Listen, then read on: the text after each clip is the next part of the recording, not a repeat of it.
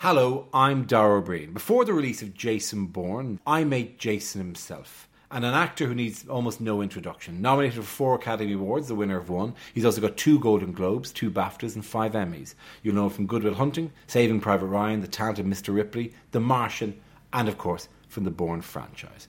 In a London hotel, I had the pleasure of meeting Matt Damon. Matt, you've done already this on 3 continents. If a question pops up that you've answered more than, let's pick a number, like more than 16 times. Don't say that. Yeah, okay. It's quite a. It's going to be a short interview. Getting fit again for the character, was that like? Was it difficult to return to that level? Yeah. Jesus. God, it's great, by the way. It's great fun. And it's because it's a fantastic series because it's slightly more grown up to a certain extent than Bond, but it also fulfills a certain fantasy. You know the way that we know we're not superheroes. Right, we know that we're not actually spies, but we could be amnesiac spies who were spies and have just forgotten that we were spies. Middle-aged fantasy. Yeah, and at some point a fight will occur, and we will have skills that we'll have unbelievable skills that just immediately appear. And by the way, we can speak every language. We can. Yeah. Oh yeah, it's all there, just waiting to come out. Like it was like a human matrix, I think. It's all world knowledge is at your fingertips. But that's the fun of the character, and he's so smart, and it's fun to watch people on screen who are smarter than we are. Yeah, certainly smarter than I am. But watching his decision-making process in the action sequences, it's always really fun. No, it is. It also has that thing of what's happened here. That thing, the people watching spy movies like a John le Carre type thing of not we're enjoying the ride, but we've no idea exactly why this is significant. But that kind of thing, like a the kind of somebody turning to their husband or father in the cinema going, what's whispering loudly? Why has he done that? Right. Yeah. I don't know either. But the character understands it, and frankly, that's exactly. fine. Then we go with him. Yeah.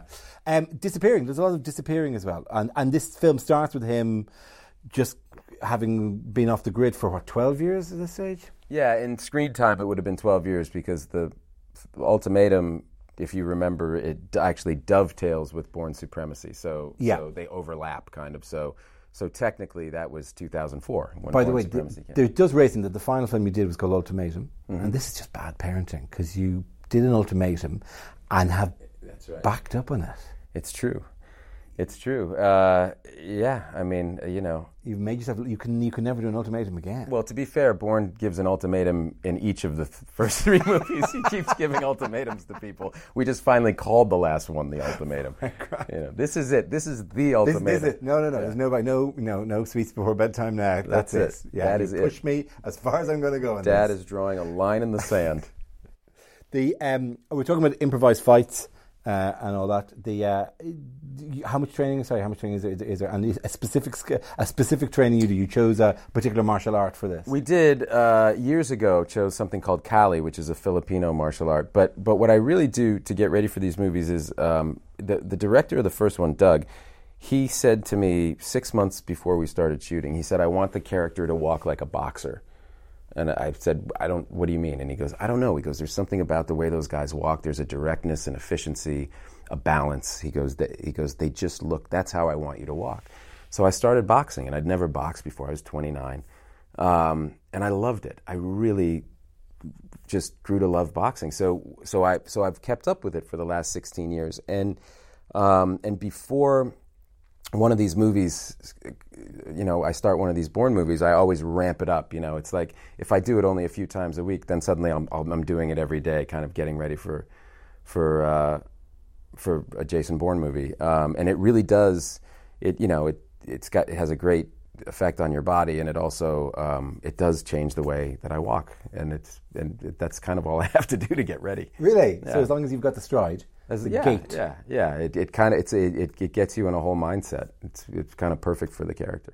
And then it helps with the fights because just in terms of my own sense of balance and my own, it's just very helpful because I mean, a movie fight it's all about it's choreography. It's much more like a dance. So it's really you have to have good balance and kind of know where you're going, and the person you're doing it with has to know where they're going because if you're not both in the right place, it just looks horrible. It doesn't work. And the a trait is that he'll take anything. He'll use anything within the fight. So wherever Bourne ends up. Bourne in a mattress factory, what does he take? Well, he probably uses a mattress to smother somebody. There we go. That's what the out. Born in a florist. I think he could just take the stem and just Wow, I was actually genuinely frightened how quickly you're going with this. Born in this room, just as a man, just looking There's around. so much in this room. Look at these bottles over here. I mean, this is this glass. I mean, this room would be this is heaven for Gary Powell. He'd walk in here and find 20 things we could do. Yeah. Smash. Is it genuinely? Is it fun, or is it so stop-start these things that it's that? No, it's really fun. It's really fun with Paul and Frank and Chris Rouse. I mean, these are, we've spent hundreds of days making these movies. Hundreds of shooting days. Years of our lives making these movies together, and we've been in the shit together. It's like you feel like you've been in the foxhole with somebody. We've been under a lot of pressure. We've been, with script problems, with rewrites, with, I once turned to Paul on the street in Madrid at 3 a.m. and said, we're in the wrong country. We had nothing left to shoot, and we were in Spain, and we had to get travel orders out, and everybody, moved 200 people to Berlin. So we've been through all these kind of hectic situations, and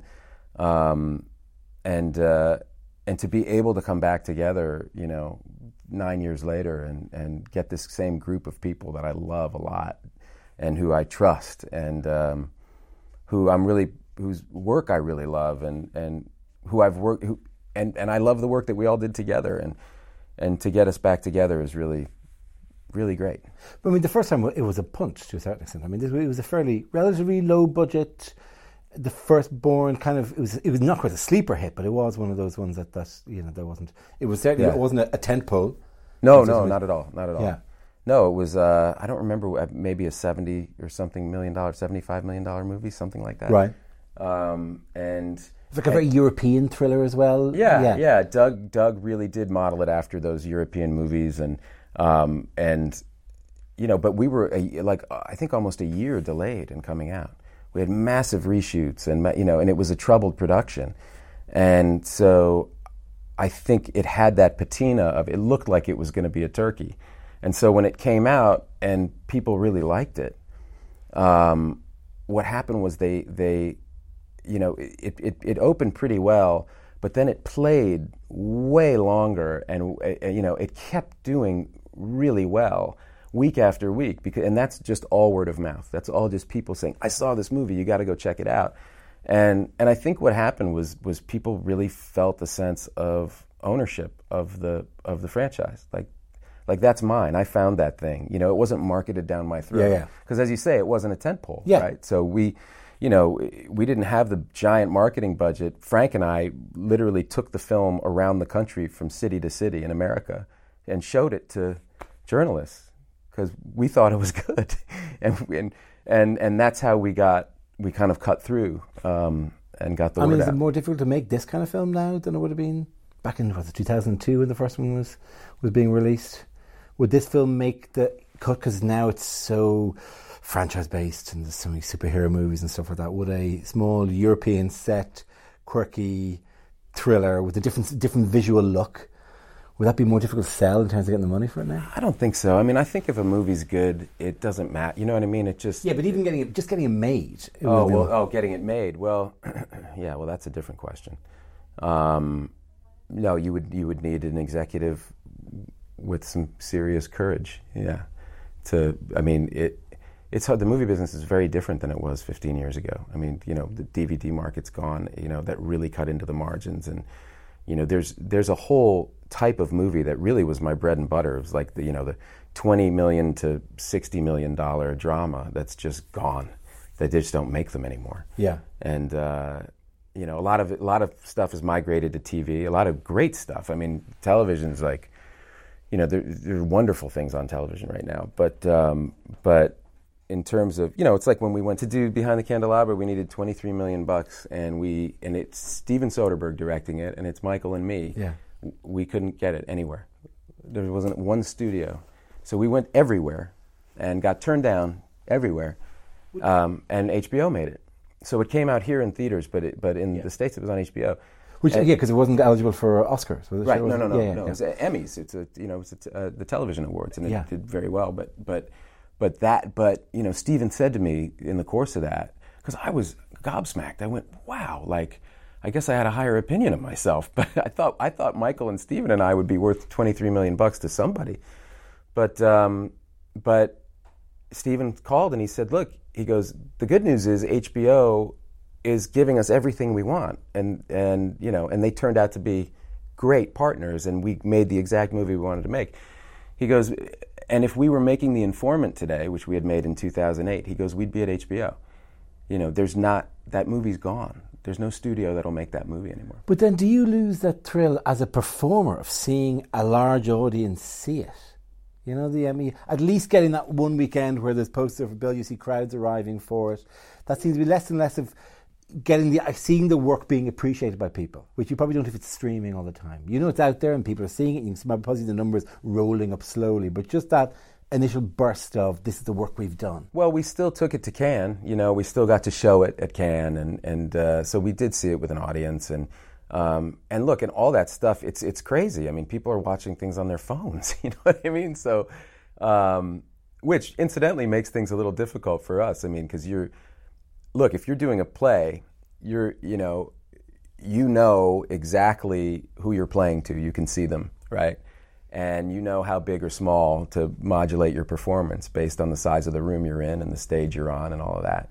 If you're doing a performance for a movie screen, there's a different, there's a level of nuance that's available to you that's not available if somebody's watching the same performance on a phone, right? We're making this content, but how are people going to view this? And you have to think about that. Is it almost like big films are actually damaged less by the transfer to phones than smaller, quieter films might be? I think so. Yeah. I think definitely. Like in terms of the nuance of performance, right? If you I mean, think of what Pacino did in The Godfather, right? He almost got fired because the studio said he's not doing anything. Literally, Francis moved up the scene where he in the Italian restaurant where he shoots the police officer and the other mob guy, where they hide the gun he moved that up in the schedule because it was the most active thing that Michael does in the movie, and they were threatening to fire Pacino, and they were looking at it projected, and that's how brilliant and subtle he was, right? And how still he was. But I mean, what does that look like on a phone? I have no idea. I would never watch it on a phone. Yeah. But who's to say this next generation, my kids might. Yeah. It might not occur to them. It'd just be darkness. It just, the lighting on those films are so dark. Well, Gordy Willis, all top light. So you could see nothing anyway. Right. Would Good Will Hunting get made? No, that's the point. That's exactly the movie I'm talking about. Like we made it for under $20 million, and it's a movie about two people in a room talking to each other. Nobody's making that movie. In fact, when I was at Cannes for Behind the Candelabra, I saw Harvey, right? And he's obviously a savior of ours. He made Good Will Hunting. I love him, and I instantly started giving him shit. We had lunch. I said, pull up a chair. And I said, you explain to me why you didn't buy Behind the Candelabra. You know what I mean? And he sat and he walked me through exactly why. He's 23. He knew all the numbers. He remembered everything. He goes, well, if I buy that, then I got to put this much into marketing. And then I got to split it with the exhibitor. You got to make $100 million. And he goes, that's what I'm asking myself. Is that movie going to make $100 million? He goes, I was on the fence. He goes, I really wanted to. He goes, now I see the movie. He goes, obviously I would buy it now. I would have bought it now. He goes, but what a gamble on that. What a gamble. What a gamble. And the margins are so small. So even someone like him who loves movies, right? And who was the guy known for his content and known for making those exact movies that have kind of evaporated now. The business is just brutal. How long ago did you make this film? How long did you finish the shooting on this? Paul finished this movie like a week ago. Okay, grand. But you're not coming in that after a year's gap. Oh no. I actually made a bit of a mistake. I booked 5 movies in a row, and I've just finished the fourth, and I've got one more to go, and then. Are you telling anecdotes then in press days that are from the film set of other films that? Probably, yeah, without realizing it, probably, yeah. No, I've it was too much. I mean, I just, like I said, there were these 5 directors. It was Ridley Scott, and then Zhang Yimou, the great Chinese director, then Paul, then Alexander Payne. And now I'm going to work with George Clooney in the fall. Oh, right. So there's not one. I mean, I revere those 5 people. So I couldn't say no. Yeah, but still, that's a long time away. It's a long time. Yeah. Yeah. It's a long time. Will we take a break? Yeah, I'm gonna after I finish with George, I'll take next year, I think. Listen, will there be another one? Do you think there's more? Is there more information that he needs to find out? At some point, would somebody just give him a file with everything in it? Right. Right. Exactly. Yeah. I don't know. I mean, I think it'll be up to Paul. It'll be, he'll go and do a couple other movies, and then, and we'll look at the world and look at, each other and decide, whether or not to do another one, or if there's another one there. There won't be one in which he, another 9 years' time, he's in a fight, you turn to the camera, go, I'm getting over this shit. Right. No, I don't know. We're not doing that. Okay, fine. Just thank you. It's good to know that anyway. Matt Damon, it's been a pleasure. Nah, my pleasure. Thanks.